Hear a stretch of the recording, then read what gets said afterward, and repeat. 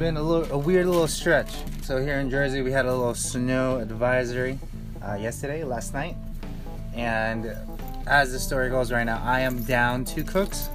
So that's technically 4 shifts on the weekend, meaning I don't have a grill or a fry cook in the morning or a grill cook at night, and I don't have a pantry in the morning, or rather a pantry in the evening on Saturday and a pantry on the evening on Sunday. So we are a little sparse, but yesterday it paid off because, or I should say last night it paid off because we had a little state of emergency that didn't really happen, so people got freaked out and didn't show up, which is a good thing because one, I was shaking in my boots if we got busy because that would have wrecked the hell out of the restaurant because we were down people. Two, we were understaffed to begin with, so it was great for labor.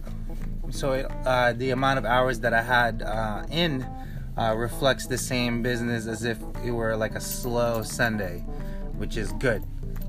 So being prepared and being in the same mindset of having it busy, it's really crucial on days like that because one, you don't want to go too over. 2, you want to have just enough so people are not suffering, or when I say people, the guests, so they can still have an experience all together. But just having that mindset of what can I do a little better today will benefit you in the long run. So nice and quick, not to it. If you haven't heard already, we have a YouTube channel, or rather it's been live, I just haven't been sharing it.